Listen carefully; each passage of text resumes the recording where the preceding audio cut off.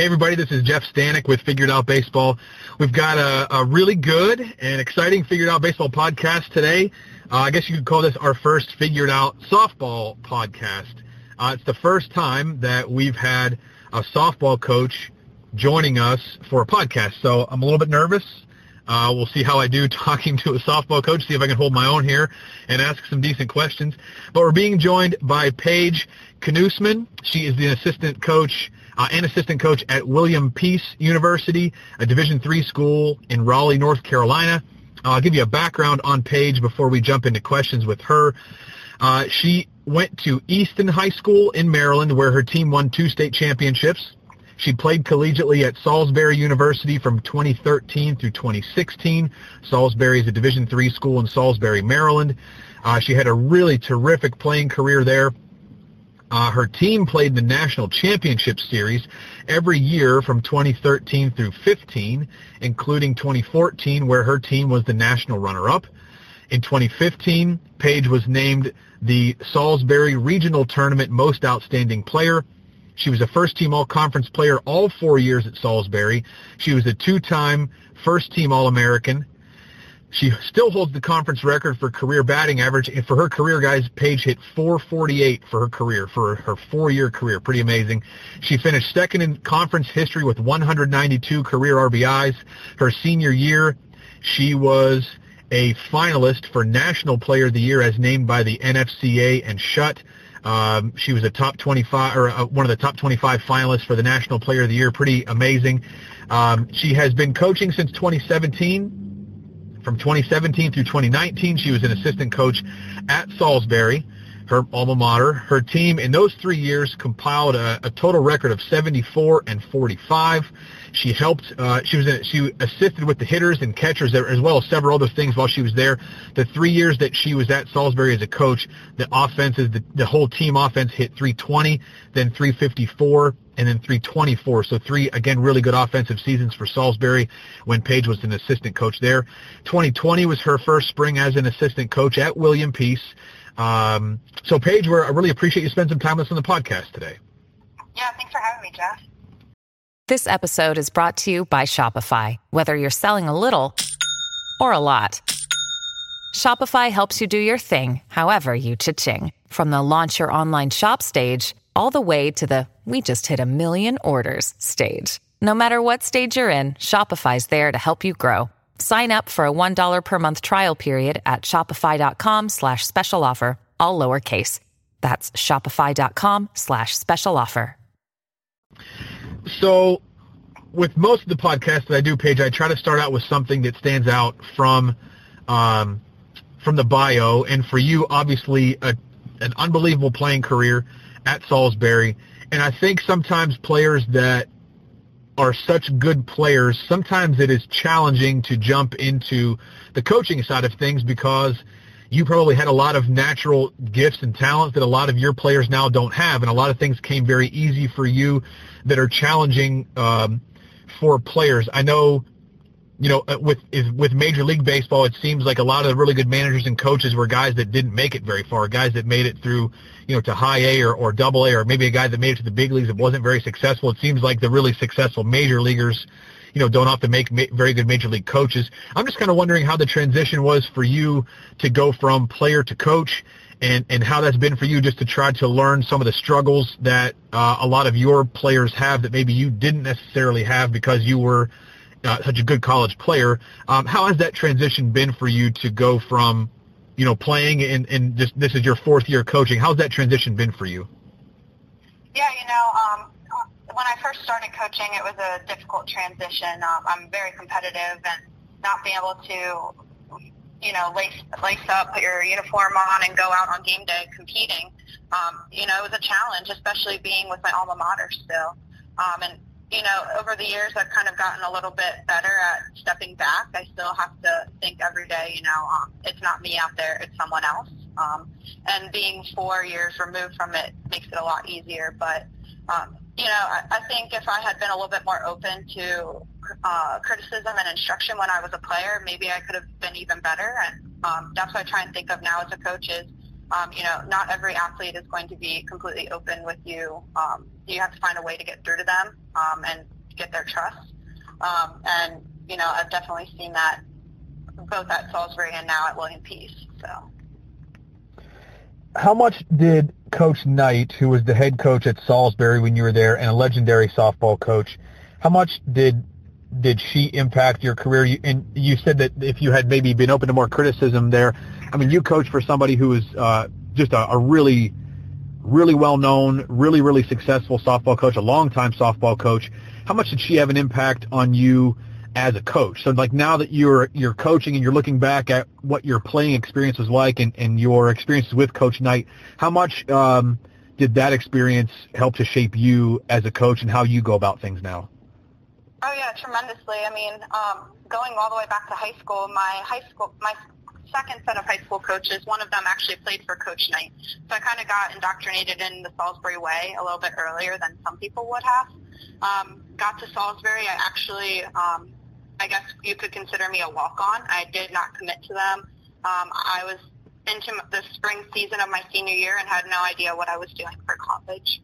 And, you know, I was really kind of getting nervous. I was down to the wire. We were approaching graduation. And my parents just kind of looked at me and said, you know, you need to think about a state school, someplace that, you know, might be a good option for you.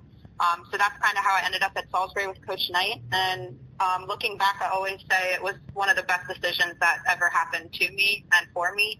I mean, how many people can say they had a career like I did where they got to go compete for a national championship every year and got to be a part of every moment almost.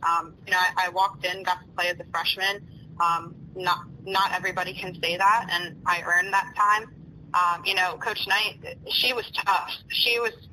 I definitely did not get along with her as well as I probably should have as a player. You know, it's tough when coaches see something in you that they know they can bring out of you and make you better. They find ways to push buttons and get you to push yourself past your limits. And I think that's the one thing Coach Knight was really good at, was being able to find that one thing that just made players go above and beyond to prove her wrong, or prove just anyone wrong, you know, to say that I deserve to be out here competing and that I've earned this position.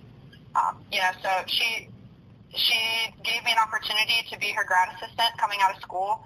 I learned so much from her, a completely different side of the game than I did as a player. You know, I got to play multiple positions for her as a player. I came in as a third baseman and really only DH'd my first 2 years. You know, one of my teammates beat me out for the third baseman position. She had earned the position. I didn't.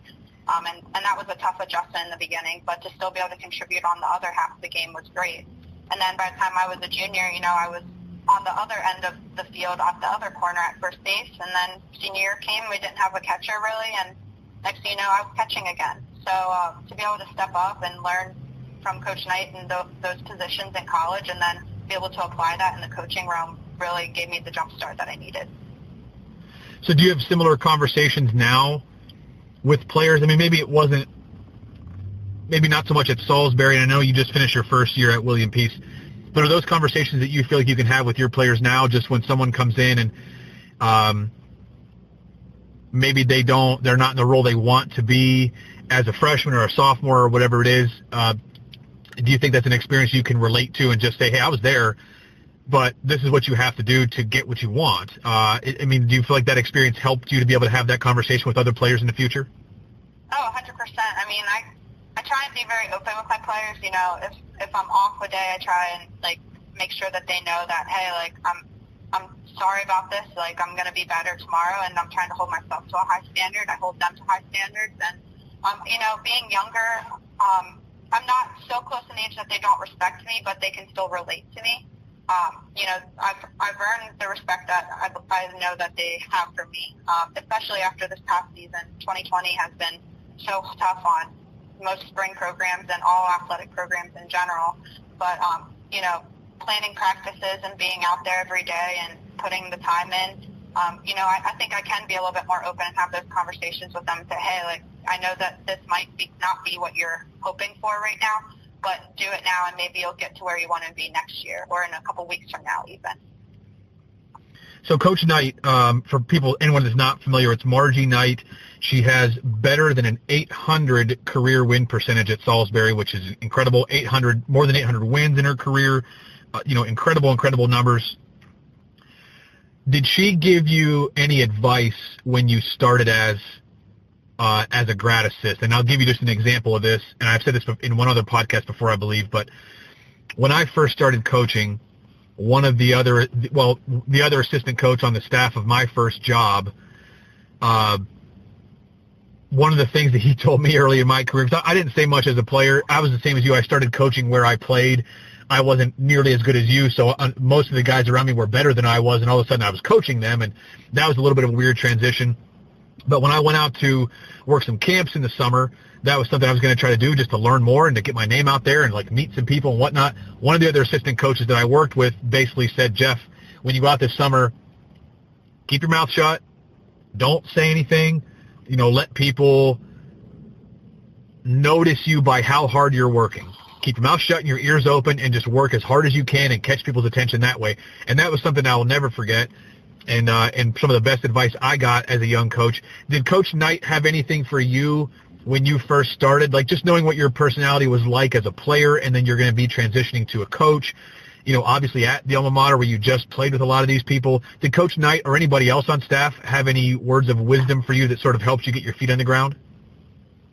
Oh, I don't even know if I can narrow it down to just one.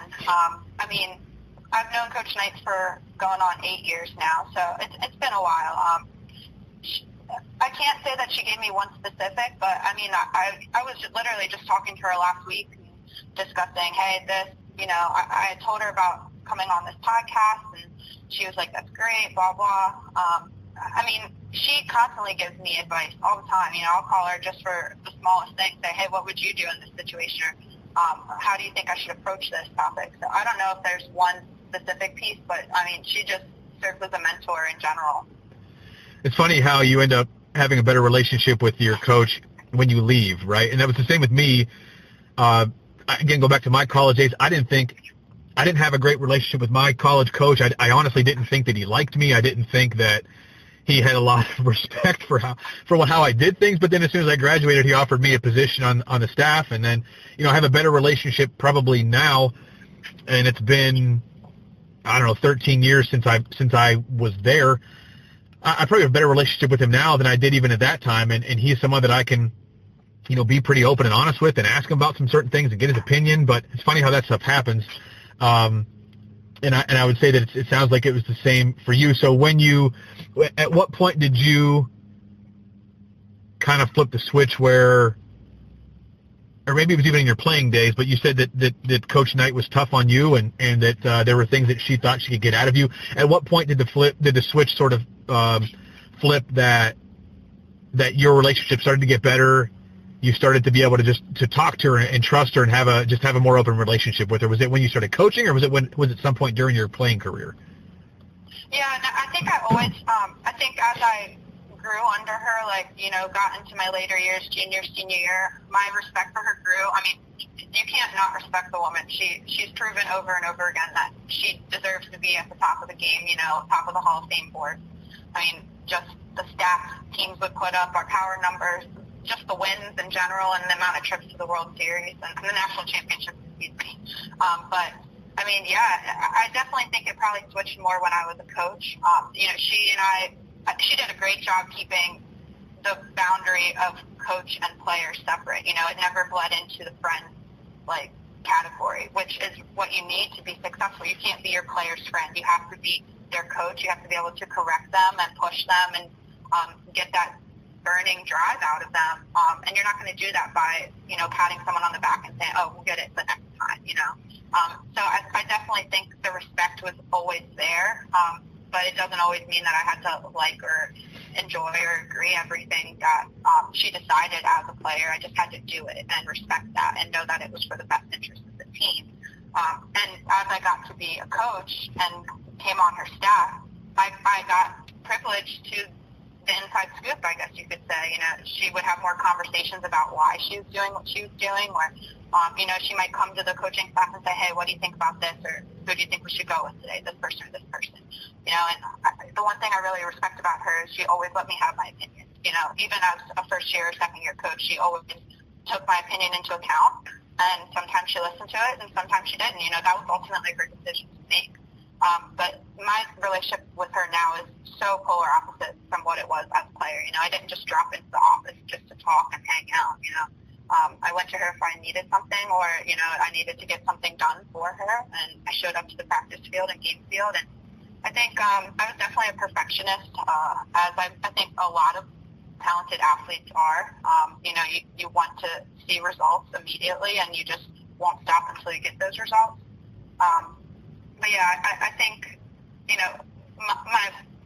my relationship with Coach Knight definitely became closer and more solidified as I became a coach.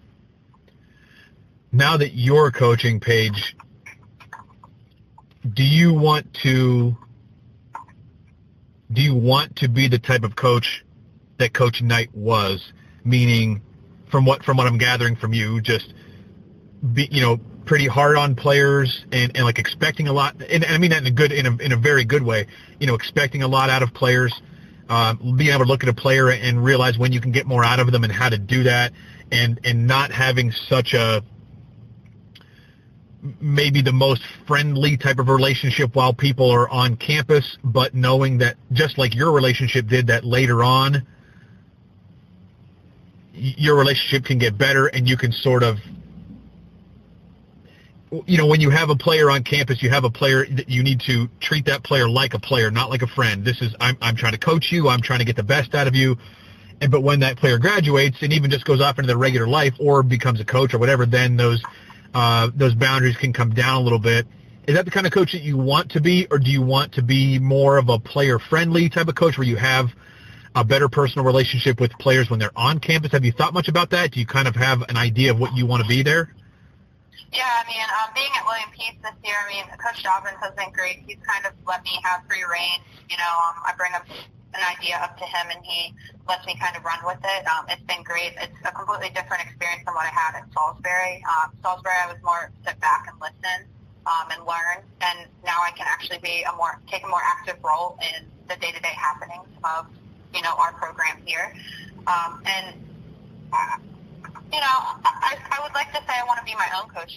Coach Knight is Coach Knight. I can't be Coach Knight, and I've had that question asked a lot, especially as she was going through retirement this year.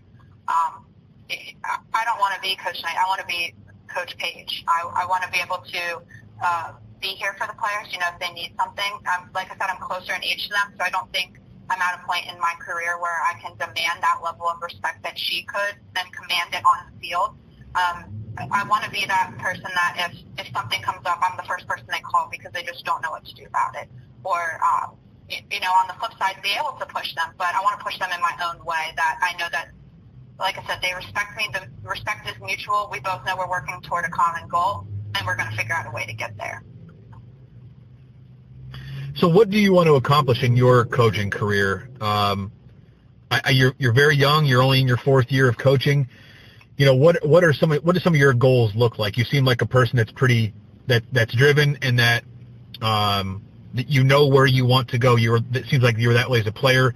I'm going to guess you're that way as a coach as well. Where do you want to go with your coaching career, Paige? What do you want to get out of coaching? The sky's the limit.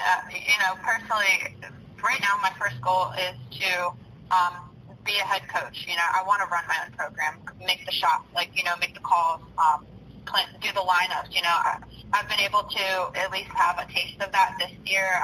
We run a developmental program, so we'll play an extended season in the spring, more than just our traditional 40-game season in Division III softball. We played about 10, 12 extra games, and fortunately I've had the opportunity to coach those and make the lineups and make the decisions. So it's given me that little bit of taste of moving up the chain, if you want to say. But yeah, that's my goal. Is I want to run my own program. I want to be a young, successful head coach. Unfortunately, a national championship title escaped me when I was playing, and that's definitely on my list to accomplish at some point in my career. And being in the Division III model, I think it gets taken for granted a lot, not being on scholarship as student athletes. But I think the players are overlooked a lot because a lot of them are there because they want to be there and not because they need the money for tuition or because they have to be there because they've been given a scholarship. They're doing it strictly because they love the game, they want to be a part of it, and they're going to work hard to make it happen. And, that's something I'm very passionate about. It's not some place that I thought I would be. I thought I would end up in a D1 program somewhere. I know I was talented enough to do it, but I'm really glad I did. I got to have an experience in college that not a lot of kids can say. I got to work through college, be involved in different organizations, and that's something that's very near and dear to my heart is the Division III model. And, if God willing, I'd love to be able to stay in this division and be at the top of the game.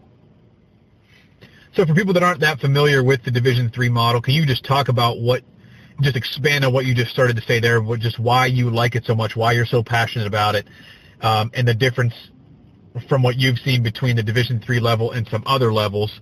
Can you just talk about why you're such a fan of the Division III level and just why you think that maybe it's, why it's a level that you want to stay at and have a lot of success in? Yeah, like I said, their model is student first, student athlete. So athletes that attend Division III institutions cannot receive funding just strictly on their athletic abilities. It's all merit-based, so what they did in school with their GPA, what they do with their SAT and ACT scores, and then also some of it is need-based, how much your parents make, what type of situation you are at home, whether you're a single parent versus a double parent household. That all plays into effect as well. But traditionally it's merit-based, and I love that. You can't just skate by just on your athletic abilities. Most of us, I think the saying is we're all going pro in something other than sports later in life, and that's 100% what Division III is. Not very many get past the college level to play further than that, and they know that their eyes are not on staying in the sport forever unless they're looking into coaching. They're looking more into the medical field. A lot of players I played with at Salisbury went on to be nurses. Salisbury was known for being one of the best nursing programs on the East Coast. Phenomenal women have gone through the program, through many of our sports programs, and they're now giving back now in the community. And they would never have had that opportunity if it wasn't for Division III softball. Yes, you'll miss practices here and there, but they were always at game day, and most of them finished with high academic numbers. So, the Division III model is definitely more about living your life as a college student. You get to work, hold jobs down. You can go hang with friends on weekends. Traditionally, what we do for softball as a spring sport is we have 5 weeks of practices in the fall. You can fit 16 practices in within those 5 weeks, no more, no less. And then you get no more than 4 hours a day to work with the team. Outside of those 5 weeks, we're hands off. We can communicate with them. We can say, hey, how you doing? But we can't be out on a field with them, coaching them. Can't run hitting drills indoors. And when it comes to strength conditioning, that's completely voluntary outside those 5 weeks. So you kind of have to cross your fingers and hope your players are motivated enough to put the time in when you're not watching them.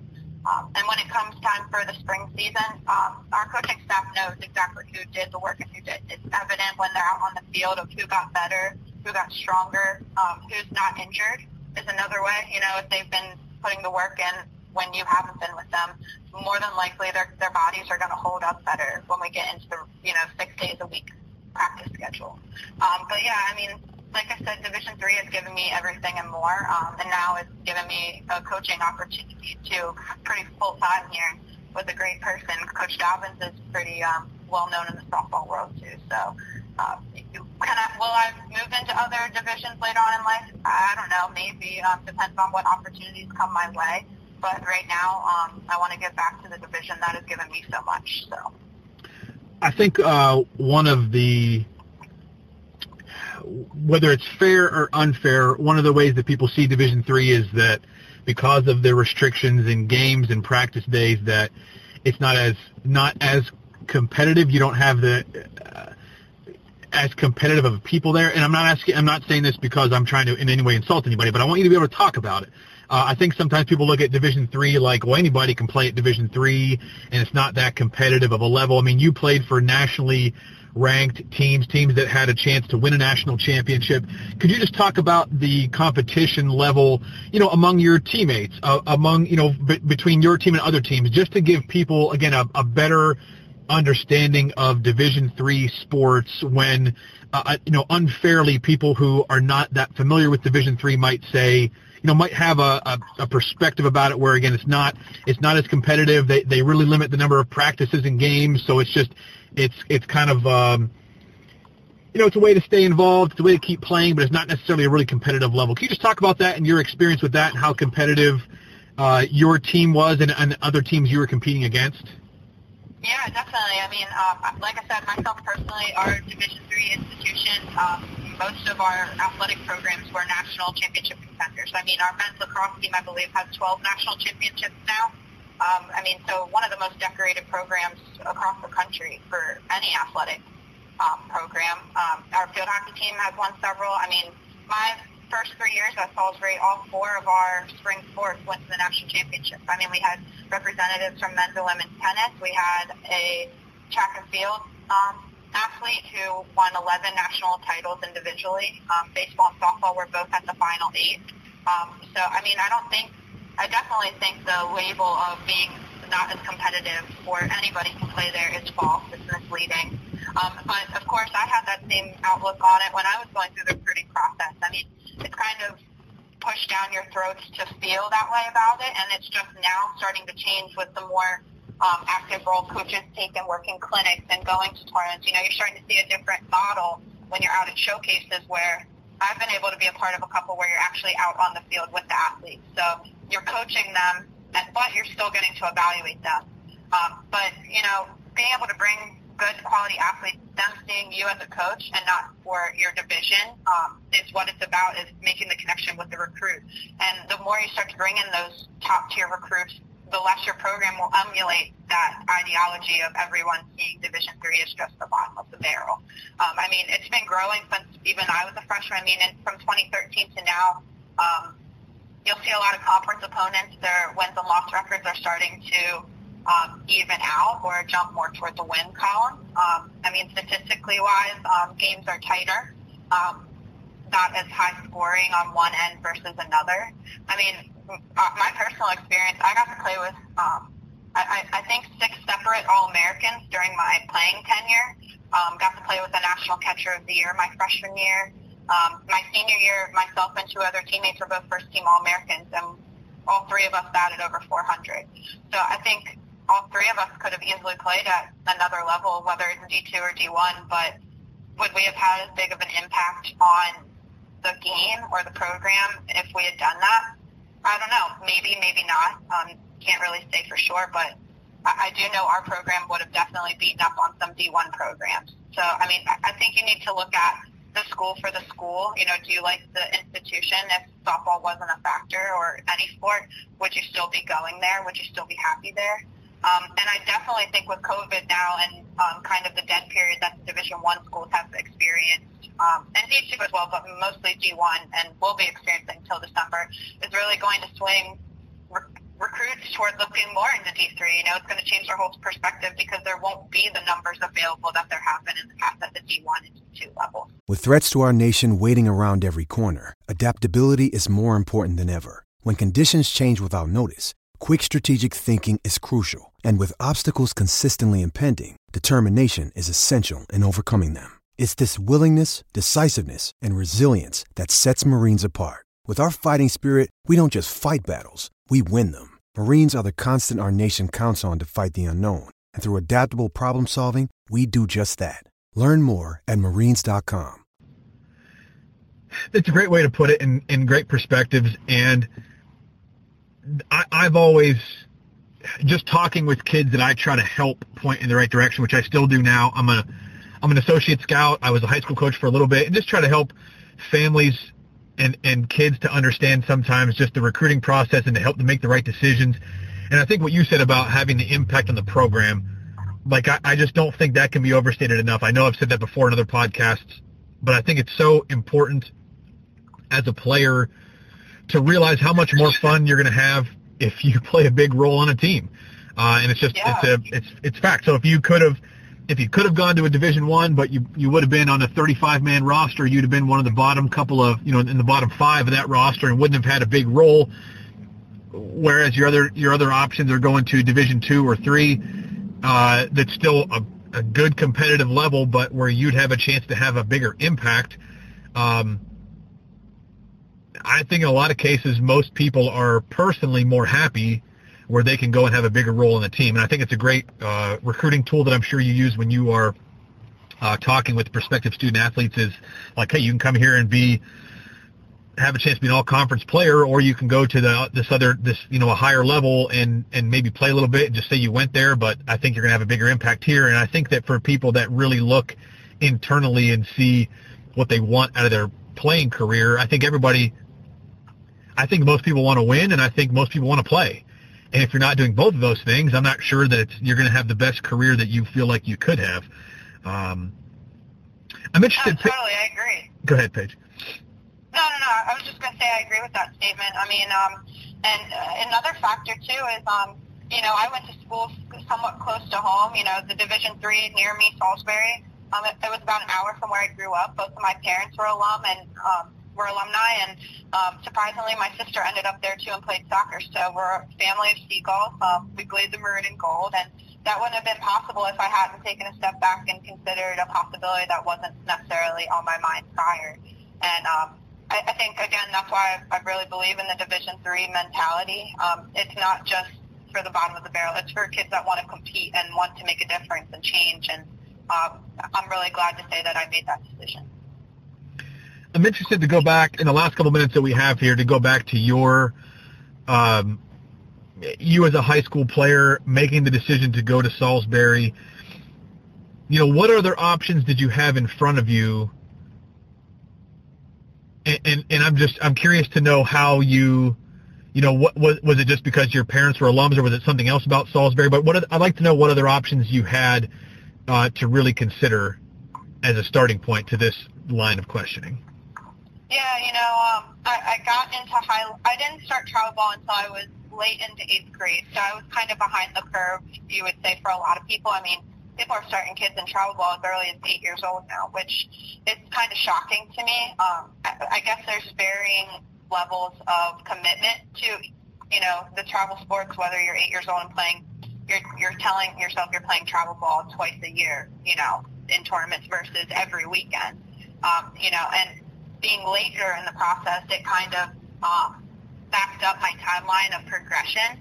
I wouldn't say I really came into my own swing until I was maybe a junior or senior in high school, which is very late. I mean, your junior year is your biggest year when you're being looked at for schools. And I made this transition early into 18U, which was great. It got me in front of better competition early and more challenging pitching and hitting. And that's what you need to do. You need to play with the best to beat them. And, as my junior year was not what I would hoped it had been. I kind of didn't play as well as I would have liked. I didn't really know much about the recruiting process in general. Neither of my parents were athletes. So we were kind of going to the massive showcase camps at tournaments, not necessarily committing time to go to institutions that I necessarily wanted to go to or were interested in. And I think that was where it kind of lost me a little bit. Looking back, maybe if I had narrowed down a couple schools that I really, really wanted to go to and put time and energy into going to their camps. But hindsight's 2020. I got into senior year. I was emailing a few schools. They were, reaching back. And then once they'd find out I was a senior in the fall year, they were like, oh, we're full already for your class, this, that. Back then, we were still getting letters from schools. This is 2011 and 12. We were still in the email world, but I was getting letters from schools, some D1s. And I really wanted to go south. You watch on TV growing up as a little girl, you're watching Florida, Alabama, Georgia compete on TV with some of the Pac-12 schools out west. And you think, man, I want to go to those schools. I want to be a part of that program, that culture. And it's unrealistic for a lot of kids. I probably would not have even had a shot at walking onto any of those institutions. despite, my playing career and the stats I was able to put up. Those institutions are some of the top of our game, and that's what we emulate and strive for as players and coaches. But that's where I think my mindset was past what it should have been. I wasn't realistic with myself, and I didn't really have anybody sitting there checking me saying, why don't we redirect your thought process and your, schools you're looking at toward this route. So that's kind of what pushed me into the spring of senior year. I had applied to all the institutions that I wanted to go to, got into all of them, but it would have been more like I'd have to walk on the softball teams there. Several were Division I schools down here in the South. And one day my parents looked at me and said, Paige, you're not going to be getting enough academic money. We don't want you to go into debt for the rest of your life, especially if you're not getting a softball scholarship. You need to look at more affordable options in state. And that's kind of when I started coming through. Salisbury would have been a great option at the time. Like I said, my high school coach played for Coach Knight, so I had a little bit of a connect there.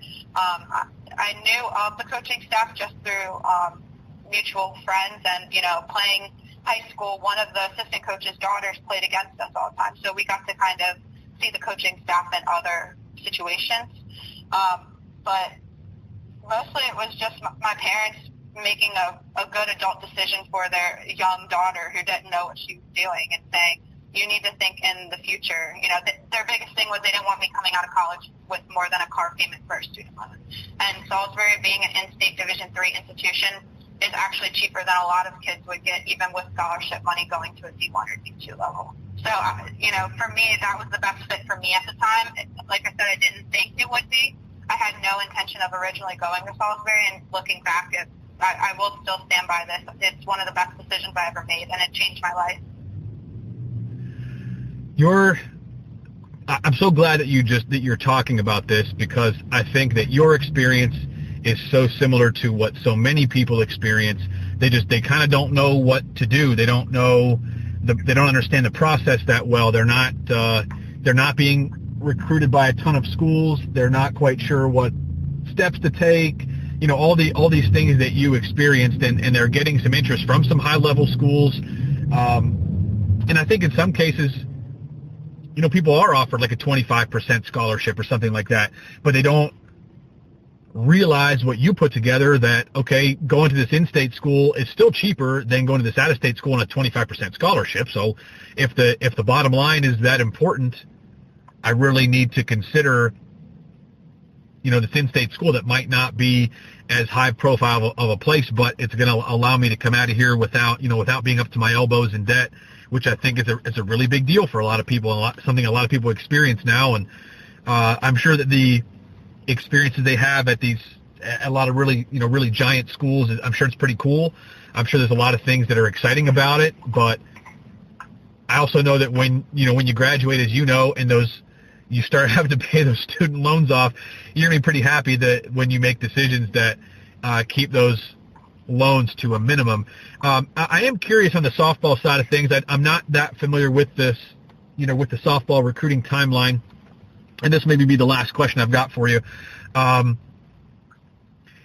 that was on your timeline that starts playing travel ball a little bit late, that doesn't have a great junior year, and really comes on as a senior, are there still opportunities for someone in the 2020 world that we're in?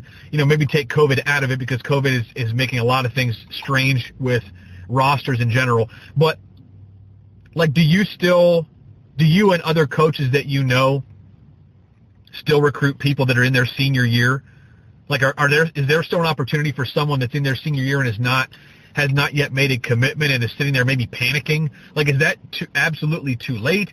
Or are there still opportunities that are out there for someone that's in that position? Because I know on the baseball side of things, a lot of times if kids don't commit, if people go into spring of their junior year and they haven't committed yet, or especially if they go into summer after junior year before senior year and they're not committed, it's total panic for them. They're like, oh my gosh, everybody I know is committed. It's too late for me. And anybody that I've had that conversation with, I'm like, there's still something out there for you. What's that like in the softball world, and what's the recruiting timeline look like for you and for other schools that you're familiar with? Yeah, it's kind of unfortunate because it puts so much added pressure on kids that are just kids. Like, I mean, I don't understand. I didn't know what I wanted to do, when I was a sophomore, junior, and we're expecting freshmen now to make these major life-changing decisions. And, softball went through a huge overhaul. I believe it was 2 years ago. They pushed the timeline back which Division I coaches could talk to student athletes. I'm not 100% sure on all of the rules just because in Division III we don't have the same set of guidelines. We have a little bit more flexibility. But, I mean, I think kids just need to take a step back while they're going through the process and try and relax, like take a deep breath. They're not the only ones. I was out this summer and saw at least 10 to 15 2020s and just the few tournaments I went to that were uncommitted. Yes, I'm sure COVID did aggravate the situation some, but, the seniors still had 3 other years. It would be the junior class I would be expecting that more out of because they lost their junior high school season and many lost the travel season this summer. I think the biggest thing is just getting involved. Like, once you do make that jump into travel ball or the recruiting process, and if you think you're a little behind, invest more time into you personally. Maybe don't spend as much money into, like, the highest level of travel ball. Put more money into your personal growth. Get strength conditioning coaches. Get a hitting coach and go see them on a regular basis until you've kind of refined your skills enough to maybe say goodbye to that aspect on a regular basis and just check in with your hitting coach once in a blue moon. I think just being open to your opportunities as well.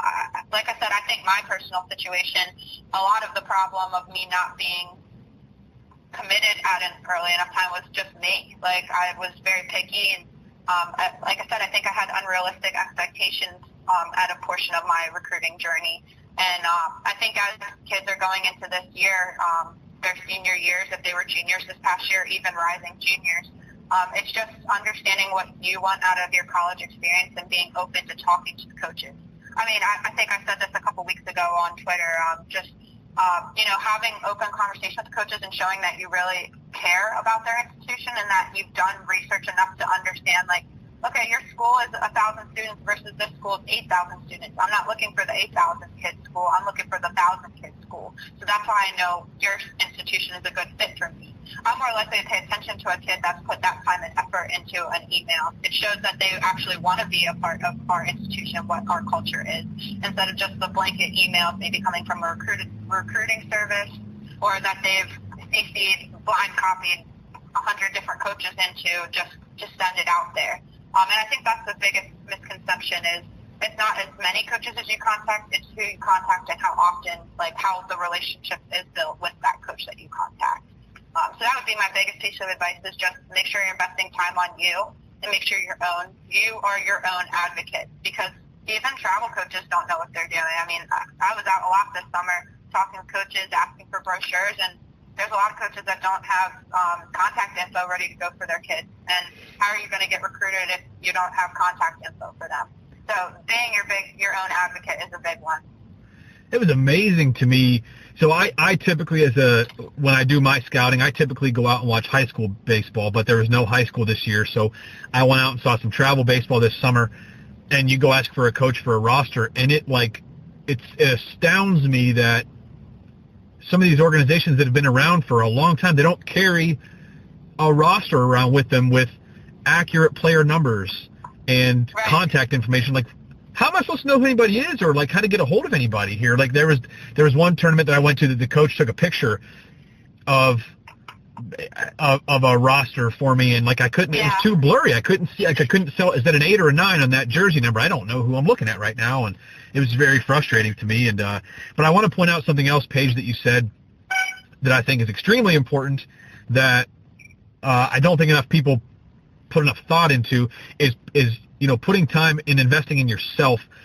So often at early ages, parents are spending inordinate amounts of money playing travel baseball and softball, when at those younger ages you really should put any money that you've got into just developing yourself and developing your skills, and wait to play on that elite travel team, like you said. Wait to go to the showcases until you're ready. And at younger ages, spend the money on just developing your skills. And I don't know that it makes a lot of sense to spend tons of money on travel on a great travel team when you're too young to be seen or you're not ready to be seen. Like, if you're not the best player you can be, why do you want to showcase yourself if you still have room to get better? Right. I'm getting emails. I literally got an email yesterday from a 2025 kid. I mean, that makes her, what, a 7th grader, 8th grader? It's shocking to me. I'm like, I was thinking about what I was going to do that night for dinner, or who I was going to go see for a friend at that point in my life. You know, I hadn't even started playing travel ball. So, you know, I think that's the biggest thing, is just, like, let kids be kids. And that was what the biggest push in softball side of things was, to try and allow them more time to make those life-changing decisions and not rush and get them done in their freshman and sophomore year, because everyone else is doing that too.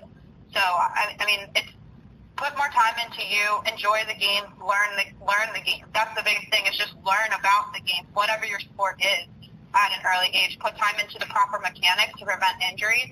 And then once you get to that high school time, then start investing time and money into travel ball. Because if I had started when I was in 6th or 7th grade, man, I would have been so burnt out. I mean, I was burnt out by the end of my senior year, when you're going over half of the weekends in a year somewhere across the country. I mean, we flew probably 4 or 5 times a year. We were driving 5 to 6 hours on a regular weekend, and you'd be gone Thursday through Sunday, and then maybe Tuesday you had practice. So, I mean, that's, like you said, you hit the nail on the head, is just making sure you're investing time into you early on. Paige, this has been awesome. This is Paige Knussman, everybody. She is an assistant coach at William Peace University in Raleigh, North Carolina. This is our first figured out baseball/softball podcast, and Paige, it's been really, really enjoyable. This has been great. I've really appreciated just your insight and just the perspective you've got and all the time that you gave us today. So, Paige, thank you so much for joining us on the podcast. Yeah, Jeff, thank you. I mean, thanks for allowing me to share my insight and perspective on the game.